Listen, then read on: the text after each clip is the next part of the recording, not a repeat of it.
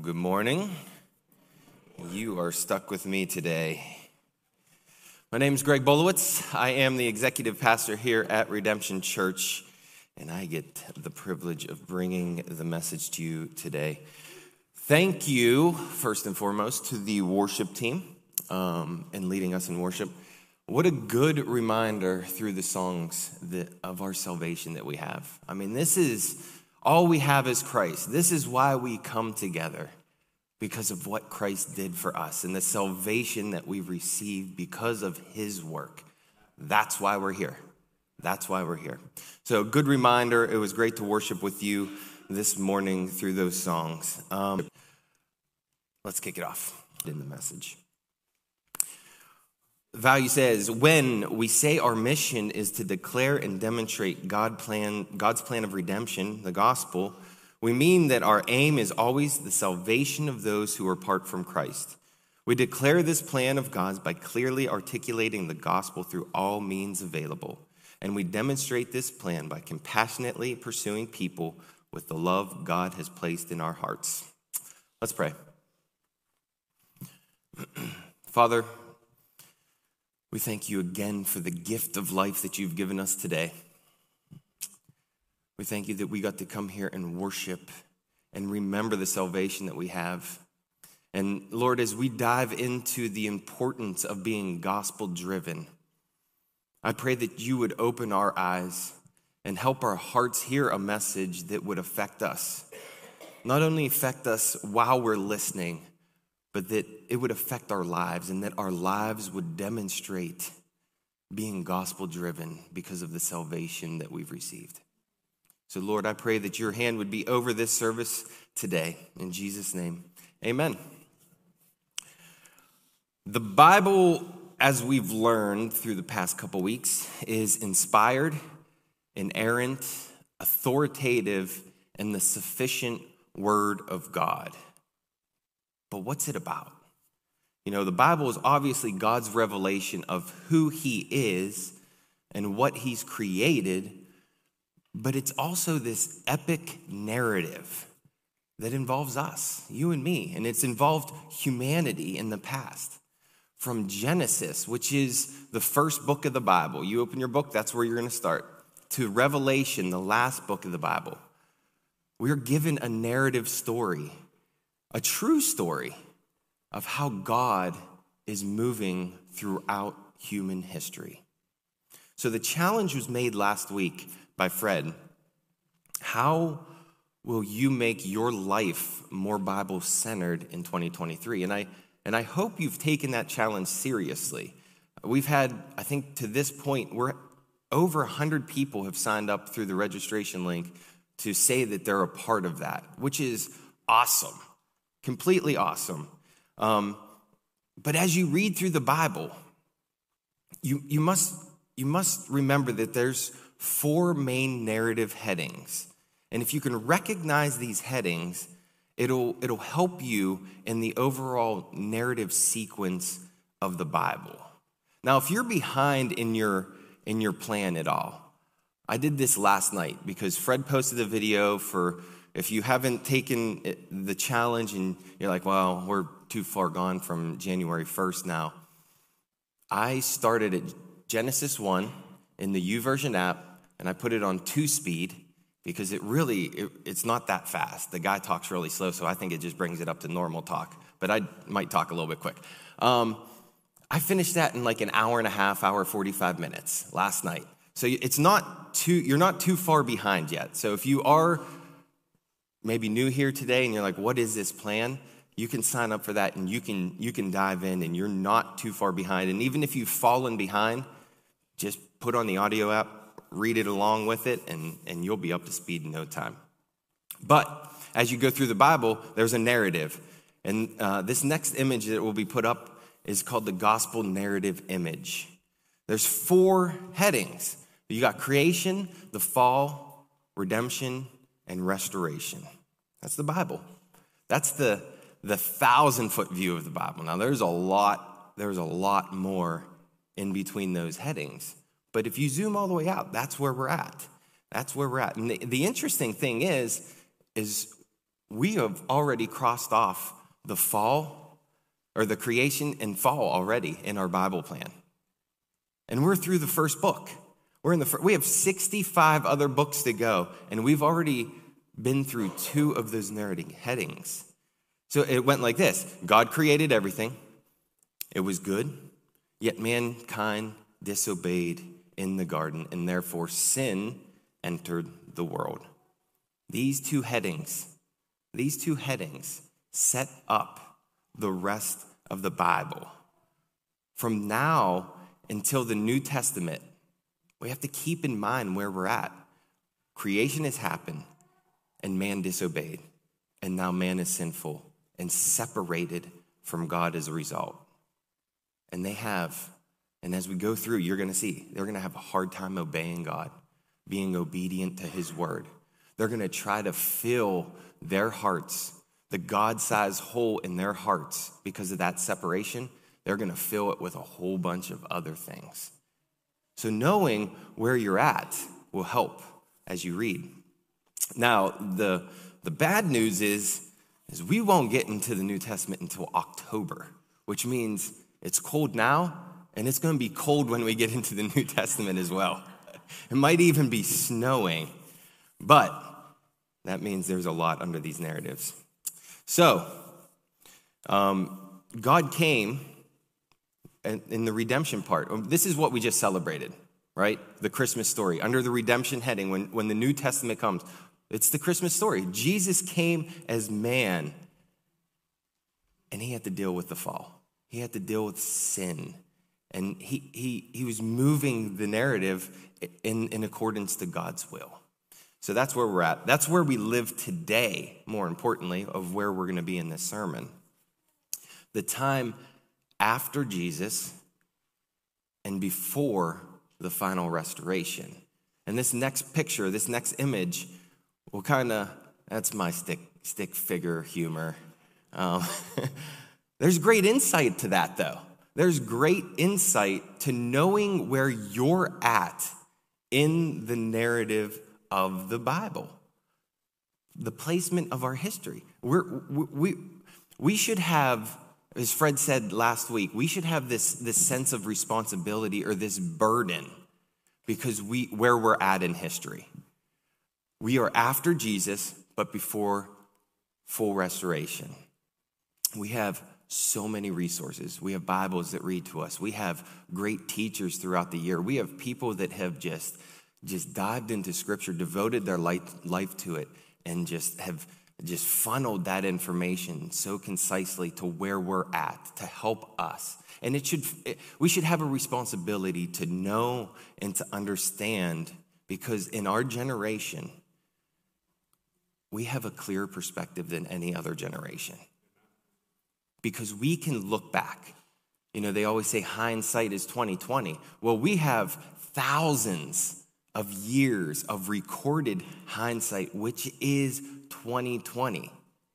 That's a true blessing.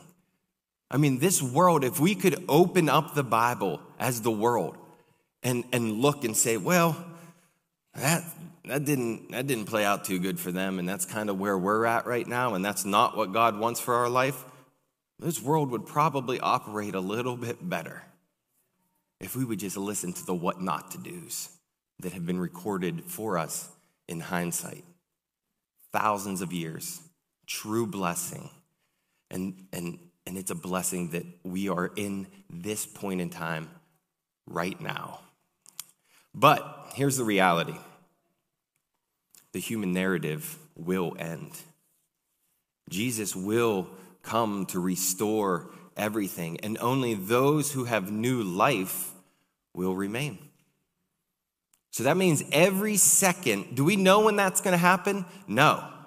That stick figure could be real close to redemption because there's thousands of more years that are going to go by.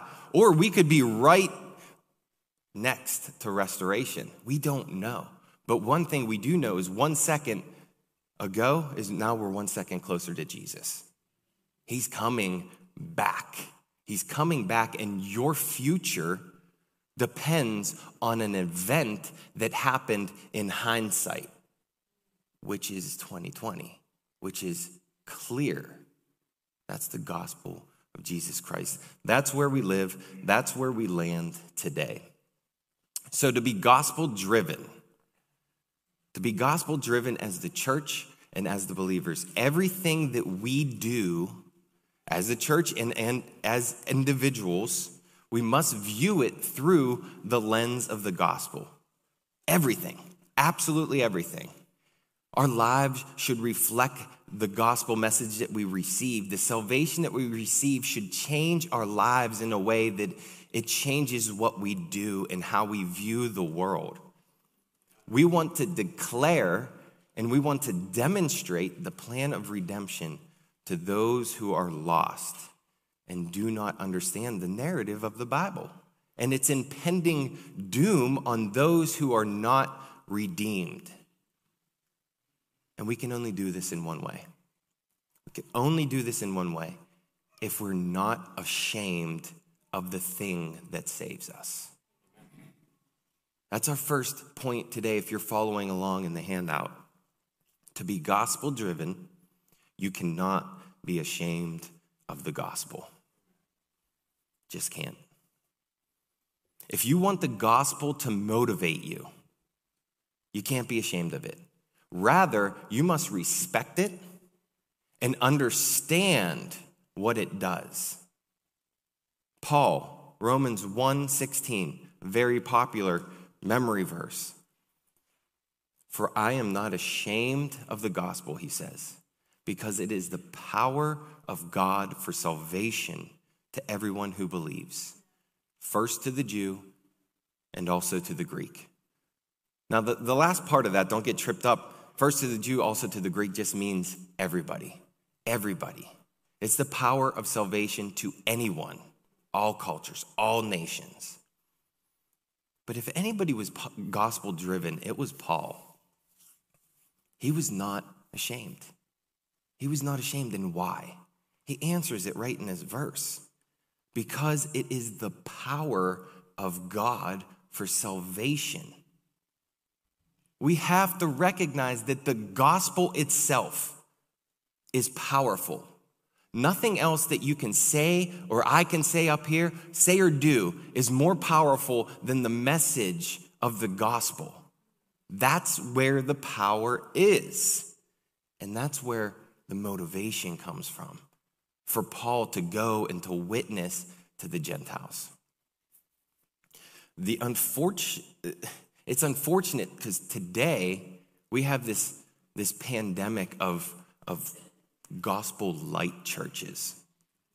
Unfortunately. And not only churches, but even in ourselves as well. But what pastors will do is they won't speak the full gospel because they're afraid you might just not show up next week and occupy a seat. It might just be a little too harsh. You just might not be ready for that. And the message may be just a little too strong. You know, they preach, and this is what they do. They preach, God loves you so much. Oh, does God love you? And he does. He does. But we minimize God's love when we don't understand the wretchedness of ourselves and our sinfulness as humanity is. Like God's love is magnified when you recognize the status quo of your life. You are a sinner separated from him. So yes, does God love you? Absolutely. And he shows his love by sending his son. But if nobody preaches that you're a sinner and you have to repent, then his love is minimized. Paul realizes that there's power in the message. And what it comes down to is if you or if pastors or churches have to sugarcoat the gospel message, then they don't find power in it. They don't. Paul realizes the worth. Paul realizes the power because he felt it. He was met by Jesus on the road to Damascus, and his life was changed. It changed how he viewed his life. He changed how he lived his life, changed how his life was operated in the future and his mission of his life. That's the power. Paul felt it. Let's look at one example of Paul in Acts chapter 14. Now let me set this up a little because we're kind of hopping into the middle of Acts here. So Paul and Barnabas fled Antioch and Iconium because they were preaching the message, and the Jewish people there, they were getting irritated by them because people wanted to hear what they had to say, and they weren't going to listen to them anymore. So they fled. They caught wind of this persecution, and they fled to Lystra. And as soon as they got into this town, Paul did this miraculous healing in front of everybody. And they thought he was a god, which we'll get into in a second. But in turn, it opened up this door like, wow, look at this guy. And Paul used it for his advantage to preach the gospel to these people. But persecution caught up with them. The people from Antioch and Iconium, they found out where he was at, and they came and traveled to here. So that's where we're jumping in. Acts 14, chapter 14, verse 19 through 22. Some of the Jews came from Antioch and Iconium, and when they won over the crowds, they stoned Paul, dragged him out of the city, thinking he was dead. After the disciples gathered around him, he got up and went into the town. The next day, he left with Barnabas for Derbe. And after they had preached the gospel in that town and made many disciples, they returned to Lystra and Iconium and to Antioch, strengthening the disciples by encouraging them to continue in the faith and by telling them it is necessary to go through many hardships to enter the kingdom of God. Paul was facing persecution. Paul was stoned so badly that they thought he was dead, which means these men that stoned him took his limp body and dragged him outside of the city to leave his body there. That's wild. That's for preaching the gospel. They thought he was done for, but he wasn't. The gospel motivated him to continue. And he knew there was power in that message, so it was worth dying for. It was worth dying for. Paul knew that if he could only get in front of these Gentile people, preach the message of the gospel, that these Gentiles could have salvation and have this encounter with Jesus and recognize their sinfulness and be reunited with the God that saves, if they could only hear it. And Paul found that of worth. He found power in that. Instead of them going to hell, they could have salvation, and the rest of their lives as a result could glorify God. That's powerful. Now, in some miraculous way, Paul didn't die, right? Like he looked dead. They thought he was dead, but he gets back up. He gets back up, and not only does he get back up, he goes back into the town. So I don't know if I'm doing that. I don't know if people that just stoned me, I'm like, well, I'm going to go back in here for some more. And if that's not amazing enough, what's he do the next day? It says the next day, gets up and leaves for Derbe, a 60-mile journey. Now, that's not a 60-mile journey like we know. That's a hard 60-mile journey. So he was just stoned yesterday. And he's getting up and going on a 60-mile journey. I can't get out of bed in the morning after running around with my kids in my house, let alone getting stoned. Paul's the man. He has some sick motivation in his life that we all should desire to have. Man, he gets into Derbe. What does he do again? He preaches. He makes disciples. And then if this all isn't amazing enough, he goes back to where? He goes back to to Lystra, Iconium, and Antioch. Why? Because he knows his stoning will do one of two things to the disciples that he's made there. Either they're going to fear and they're going to fall away, or he's going to come as an encouragement and show them that this persecution that he constantly faces is worth dying for because of the message that he's proclaiming. He's building up the church. He's being an example. He's being an example to them, but he's also being an example to us. If we face persecution, if we face hard trials in our life, hardships, whatever it may be, it's worth continuing to preach the gospel and to live it out in our lives. It's worth it. Paul ends up dying for it. So many people have ended up dying for this message that we sit here so freely on a Sunday morning. Recognize that. The amount of blood that was spilled to preserve the word of God so that we could have it today is truly amazing. Our next point is this. To be gospel-driven, you must declare the gospel with your mouth and demonstrate it with your life. You have to. You got to open it. So one of the things that we can err to do in our Christian walk, and maybe you've heard this, but you can say, well, I don't tell anybody about Jesus, but I try to live it out as best I can.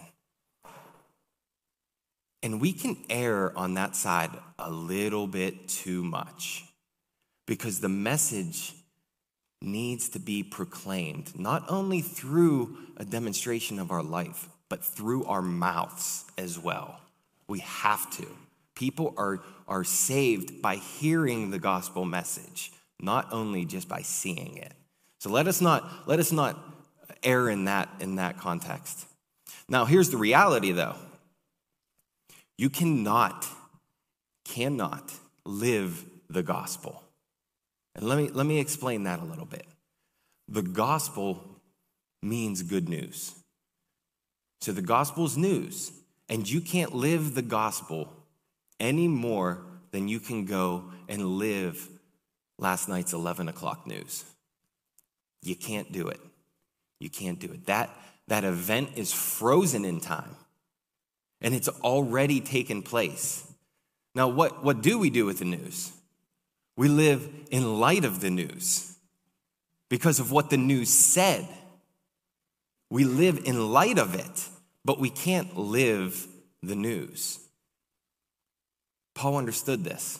And this is where we'll go back. When he healed that man, he thought, the people that were around him thought that Paul and Barnabas were these Roman gods that have come and indwelled in them too. And they were hurrying to make sacrifices and offerings to these men.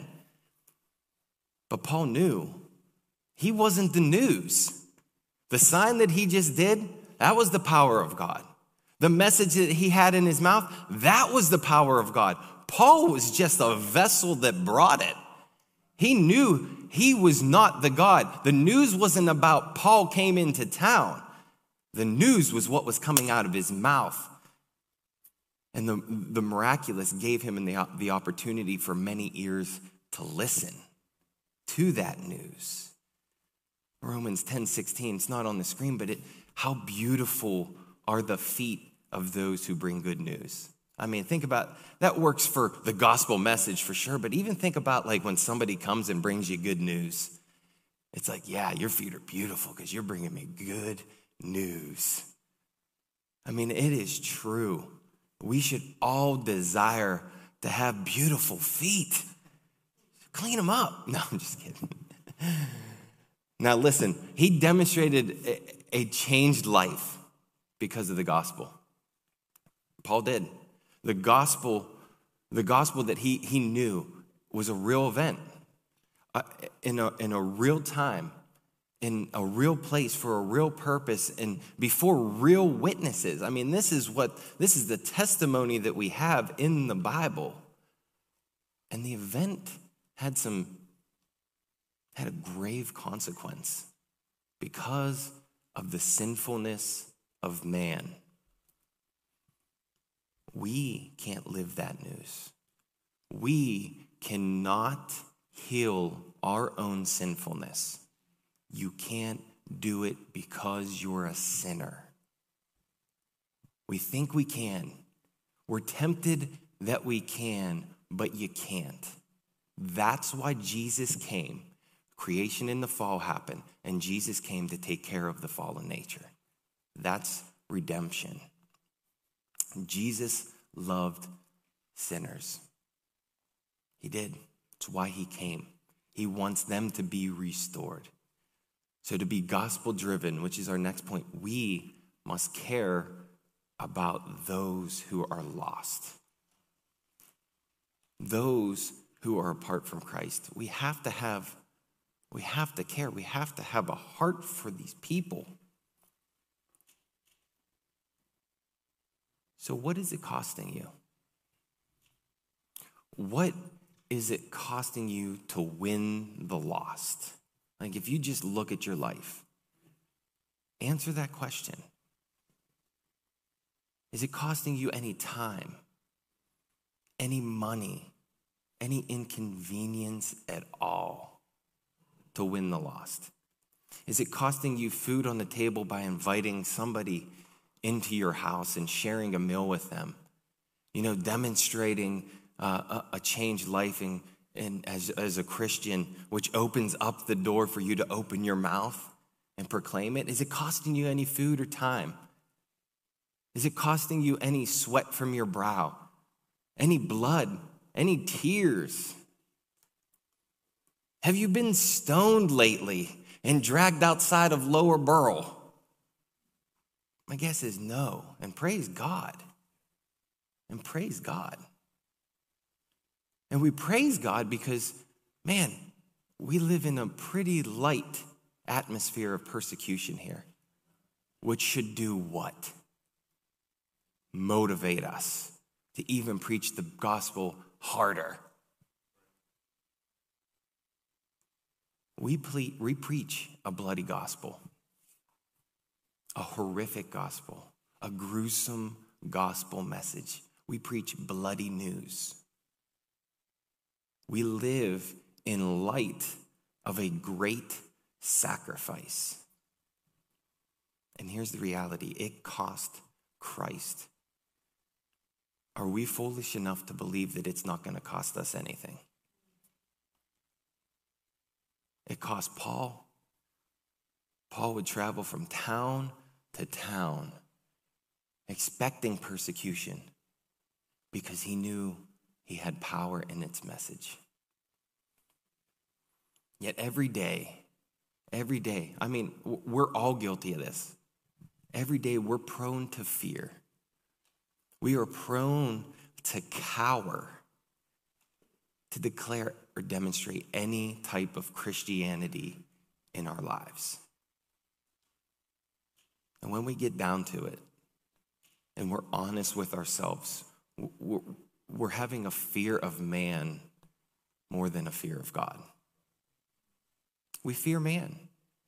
I mean, that's a struggle. That's a reality that we have. We fear what people think about us more than we fear God. And the Bible says, don't fear man. All that he can do is kill your body. That's it. Fear God, who is in control of eternity. That's where our fear and our reverence, that's what the fear means, reverence. Our reverence is to God in light of that. And how do we demonstrate, how do we know that this is true in our own lives? We keep our mouths shut. We live according to the world. Now, maybe not on Sunday morning. We put our best foot forward Sunday morning. But Monday morning when we walk into work, Back into the world we go, and, Christianity already happened. We put a check mark in that box, and we think we're all fine and dandy. But that's not what we should do. How else do we know? Men, we refuse to lead our families well. We refuse to lead our families well. We'd rather sit down, watch TV, than to open up the Word of God and share and disciple our wives and our children. We have to fight those temptations. We have to. We even refuse to pray. We refuse to pray. And I know there's a ton of anxieties that come with public speaking and praying in public. But in your time, alone time, pray that God would just deliver you from that. Like he's more powerful than that anxiety that you have about praying at dinner, praying out in public. Why? We won't pray because that looks a little bit weird. I mean, nobody else is doing it. You're right. Nobody else is doing it because as a Christian, you have been set apart from the world. And you're not supposed to look like the world anymore. You are a follower of Christ. Look like it. That's what we have to do with our lives. We can't refuse to spend time and energy for who Jesus came to save, sinners like you and me. He came for sinners. Man, we even fear our own family and friends, right? I mean, oftentimes they are the hardest ones to witness to. Can I get an amen? That's true.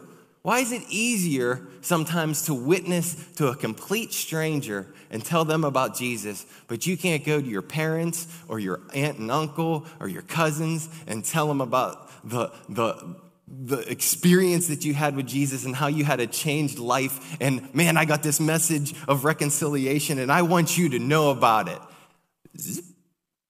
We don't do it.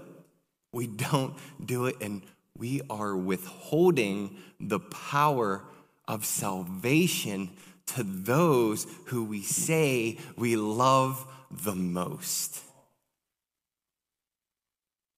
Don't do that. Who cares if they think you're weird? You're weird. I'm so weird. Ask Marty. Happy birthday, Marty. Don't do it. Don't do it. Have a boldness. Have this boldness that Paul has. And instead of cowering in fear, let us have this mindset that Paul had in Romans 9:1. And look how he puts this. So Paul was a missionary to the Gentiles, right? But he also cared for his own people, which were the Jewish people. And listen to the agony that he says here. He says, I speak the truth in Christ. I am not lying. My conscience testifies to me through the Holy Spirit that I have great sorrow and unceasing anguish in my heart. For I could wish that I myself were cursed and cut off from Christ for the benefit of my brothers and sisters, my own flesh and blood. Unceasing anguish for his people. Great sorrow. And this metaphor, he wishes he could be cut off, but unfortunately, that's not how this works.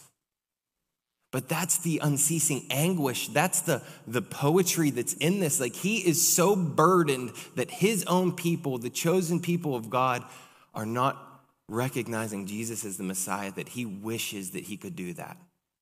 It's not how it works. Not how it works. He had a burden for the lost. He had unceasing anguish in his heart for everyone. And it's demonstrated by his life. Now, what do we do? What do we do with this? When when a sinner comes into our presence, which we all are, but when their sinfulness is just like blatant, what do? That's not my problem. That's a lost cause. I'm good with Christ, but I'm out of here. Or, I'm saved. They're a mess. I'm not touching this with a 30-foot pole. Let the pastors deal with this one. But how quickly do we forget Romans 5:8 as the redeemed body of believers? But God proves his own love for us in that while we were still sinners, Christ died for us. God had compassion on the lost. Paul had compassion on the lost. Do you? Do you? I mean, when you see somebody just knee-deep in sin, making all the wrong choices apart from Christ, your mentality should be, I don't expect anything else. They're apart from Christ. We have a sinful nature. I don't expect them to act any different than as a sinner. But the power of the gospel can change that life, can restore them and redeem them. And if they feel the power of the salvation in their lives, that life will change. That life will not change by you calling it out and harassing them and telling them they're stupid and dumb. Why are you doing this? They're doing it because their nature says they're gonna do it. And they love the darkness. But Jesus Christ is the light. And it only takes a little light. Light a match in a closet in a dark room. It lightens up everything.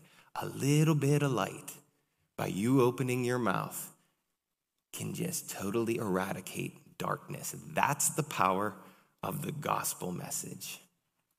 We, as the redeemed body of Christ, we were never meant to be the judge of sinners.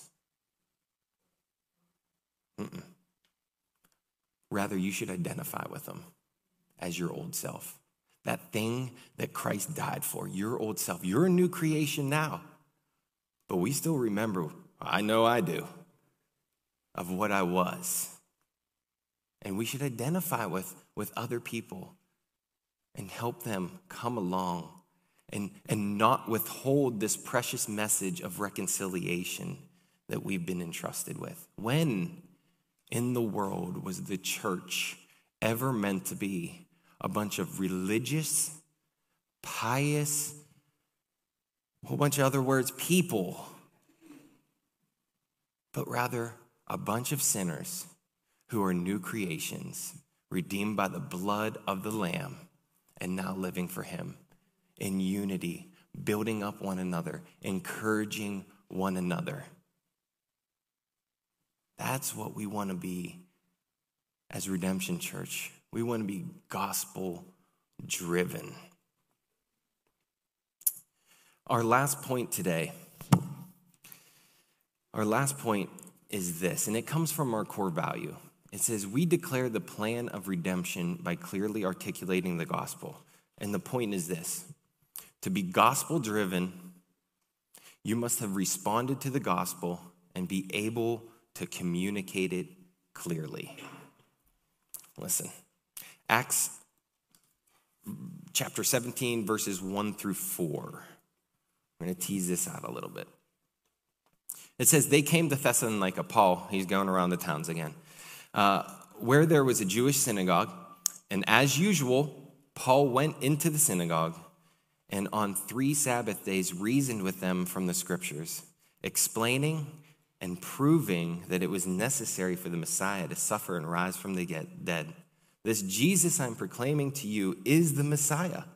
Some of them were persuaded and joined Paul and Silas, including a large number of God-fearing Greeks, as well as a number of leading women. So Paul, here we are again. Paul's continuing to go around to different towns and preach this message. But I can't help but read verse 2 with a little bit of sass. Like, I can just imagine these men like recounting their day around the campfire and be like, Silas is like, well, so we entered Thessalonica, and as usual, Paul makes a beeline to the synagogue again to preach this message. I mean, that's Paul's motivation. Like, that's what he did. This is the consistency of Paul that we see here. As usual, it's like when I take my wife out for a date day after being at home with 7 kids for like 3 weeks straight, and she hasn't had any adult interaction. Like, I know if we go to Walmart, as usual, Jocelyn's gonna talk to the checkout lady and we're gonna get into a conversation. Or if we go out to eat, as usual, Jocelyn's gonna talk to the waitress. I just know it's gonna happen. But that's what we want, right?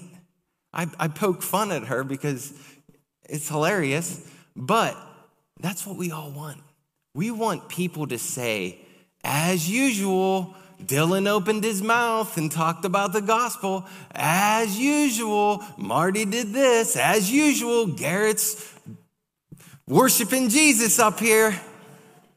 That's right. That's what we want. Our as usual. Our lives got to proclaim Jesus as usual. But here's the reality. Paul understood it, right? He's responded to Jesus. So he's responded to the gospel message. But he also communicates it. He articulates it clearly. What does it say in that scripture? I had some of those words bolded, I think. He reasoned with them. He explained it to them. He proved it to them. And some of them were persuaded. This is what we want. This is what we want to do with our lives. We want to have responded to the gospel, but we also need to understand and have the knowledge of what the gospel is. We have to be able to articulate it to be able to share it. And you can only articulate it and share it if you've responded to it initially. So, with that, as if you've been here when I've preached before, I'm always trying to do something different, whether I'm drawing up here on the screen or whatever. But today, boy, do I have a treat for you.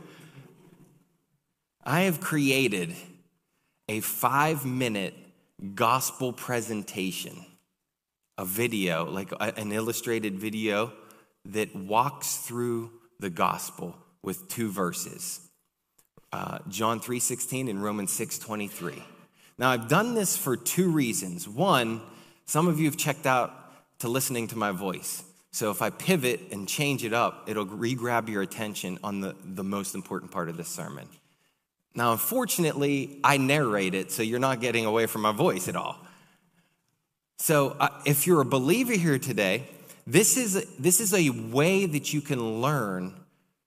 This video runs through my mind. Anytime I'm talking about the gospel, this is how I was trained. This is how I learned a method to always just remember it. And it makes it a little bit easier if you have visual. I'm a visual learner. Like if I'm listening to the audio Bible, I'm tracking along with my eyes at the same time. It's just how I gain information. So it's for you, the believer, to learn and equip you for that. And I'm going to share it to the group after church.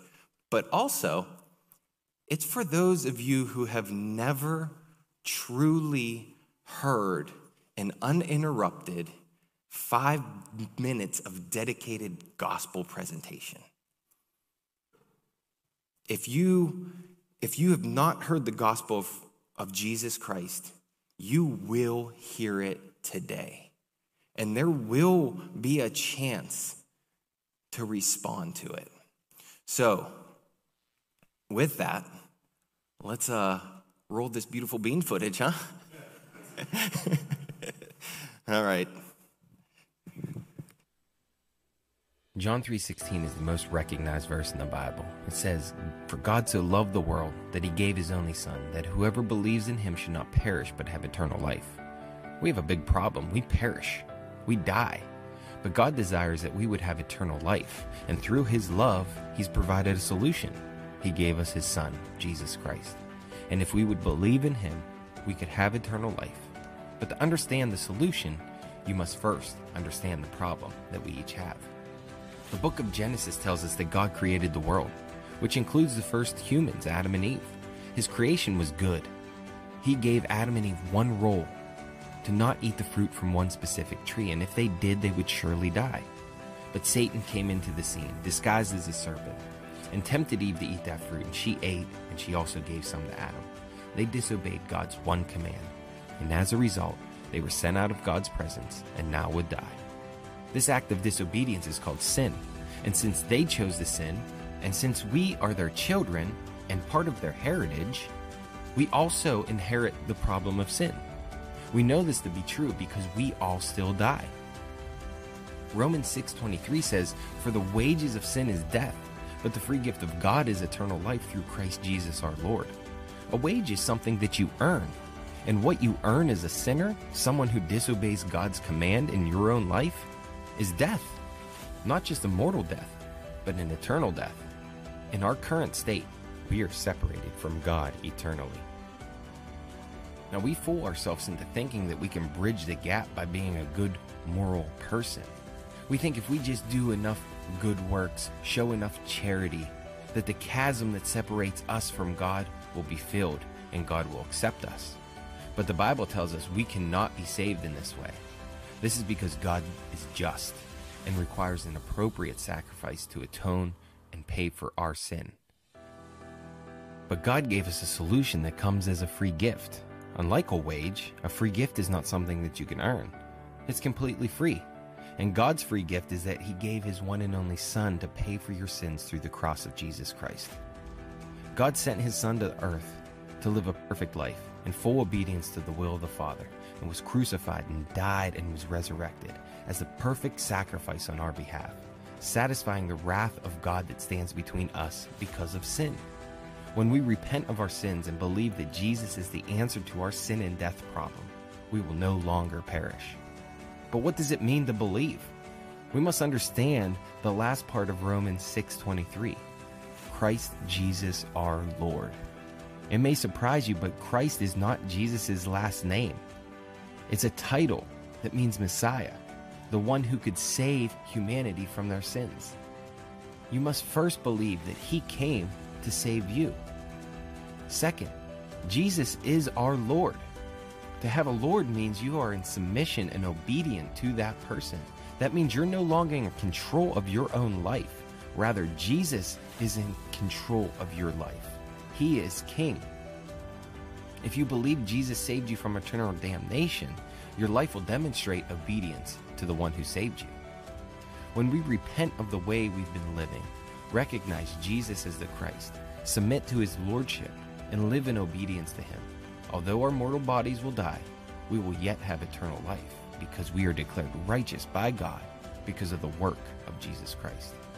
It's only when you've been reconciled back to God that you can live for him and be gospel-driven in your life, to be able to look back and proclaim the good news, which is the gospel of Jesus Christ, to your friends, family, and others. This is your joy to do because of the salvation that you've received. This fulfills the Great Commission, the last command Jesus gave his disciples. It says, "Go therefore and make disciples of all nations, baptizing them in the name of the Father and the Son and of the Holy Spirit, teaching them to observe all that I've commanded you. And behold, I am with you always to the end of the age." The question is this: when you die, will you remain separated from God and have a one-way ticket to hell? Or have you repented, believed in Jesus for the forgiveness of your sins, and been reconciled back to God? If you've been saved, then it's time to get to work and be gospel-driven in your life. If you've not believed, then you will die in your sin and remain separated. But the good news is you can change that. This is what you must do in prayer to God. You must recognize that you're a sinner, living apart from God. Repent of the sin in your life. Believe that Jesus is the Christ who paid for those sins, who was resurrected, and you must live in obedience to him forevermore, making him Lord of your life. The choice is yours.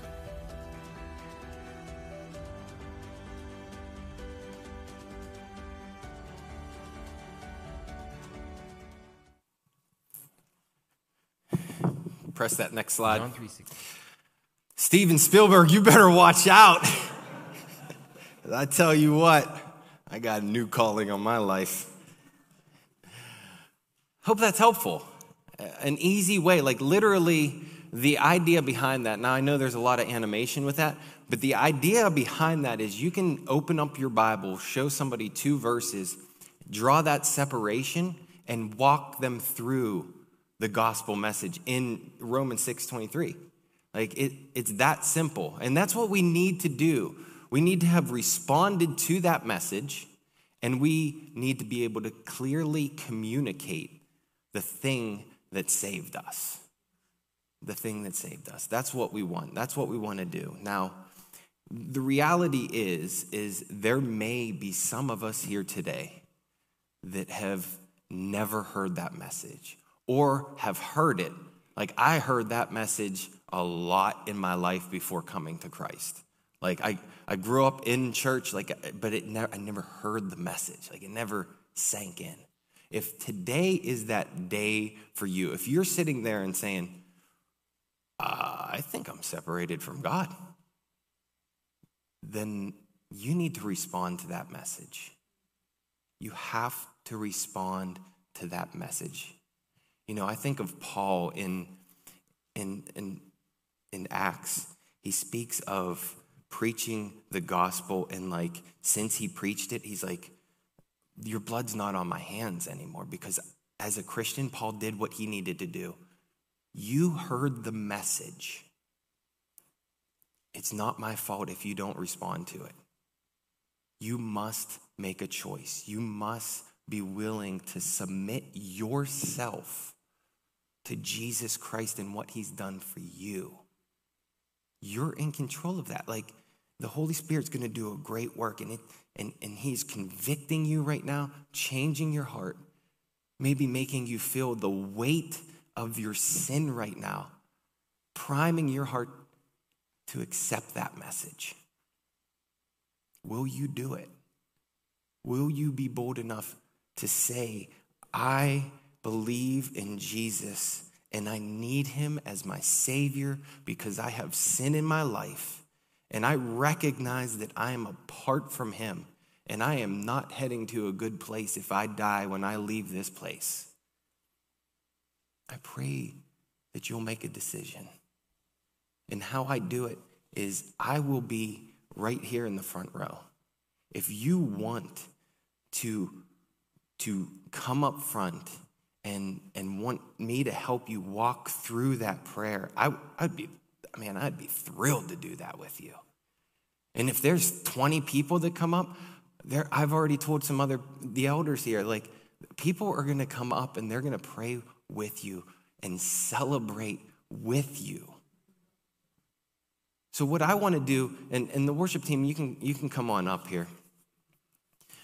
What I want to do is I want to pray as the body of believers for those who are here today, that you would give them boldness and encouragement to, it's a scary thing to get out of your chair after a sermon, but that's what we're calling you to do. So let's pray together as the body of believers here. Father, first and foremost, we thank you for this gospel message that has affected our lives, that has given us salvation, that has changed us within, that we are a new creation because of the work of Jesus Christ. We praise you for that. We worship you for that. But Lord, today, there's no doubt that there are those among us that today is the first day that they feel the weight of their sin. Today is the first day that they feel the separation and the destination that they're heading to because of that separation. And Lord, we pray that you would move in this place. We pray that your Spirit would give them so much power that they would overcome their pride, that you would give them boldness to approach this stage, to accept your Son as a sacrifice, the perfect sacrifice, so that they could have eternal life.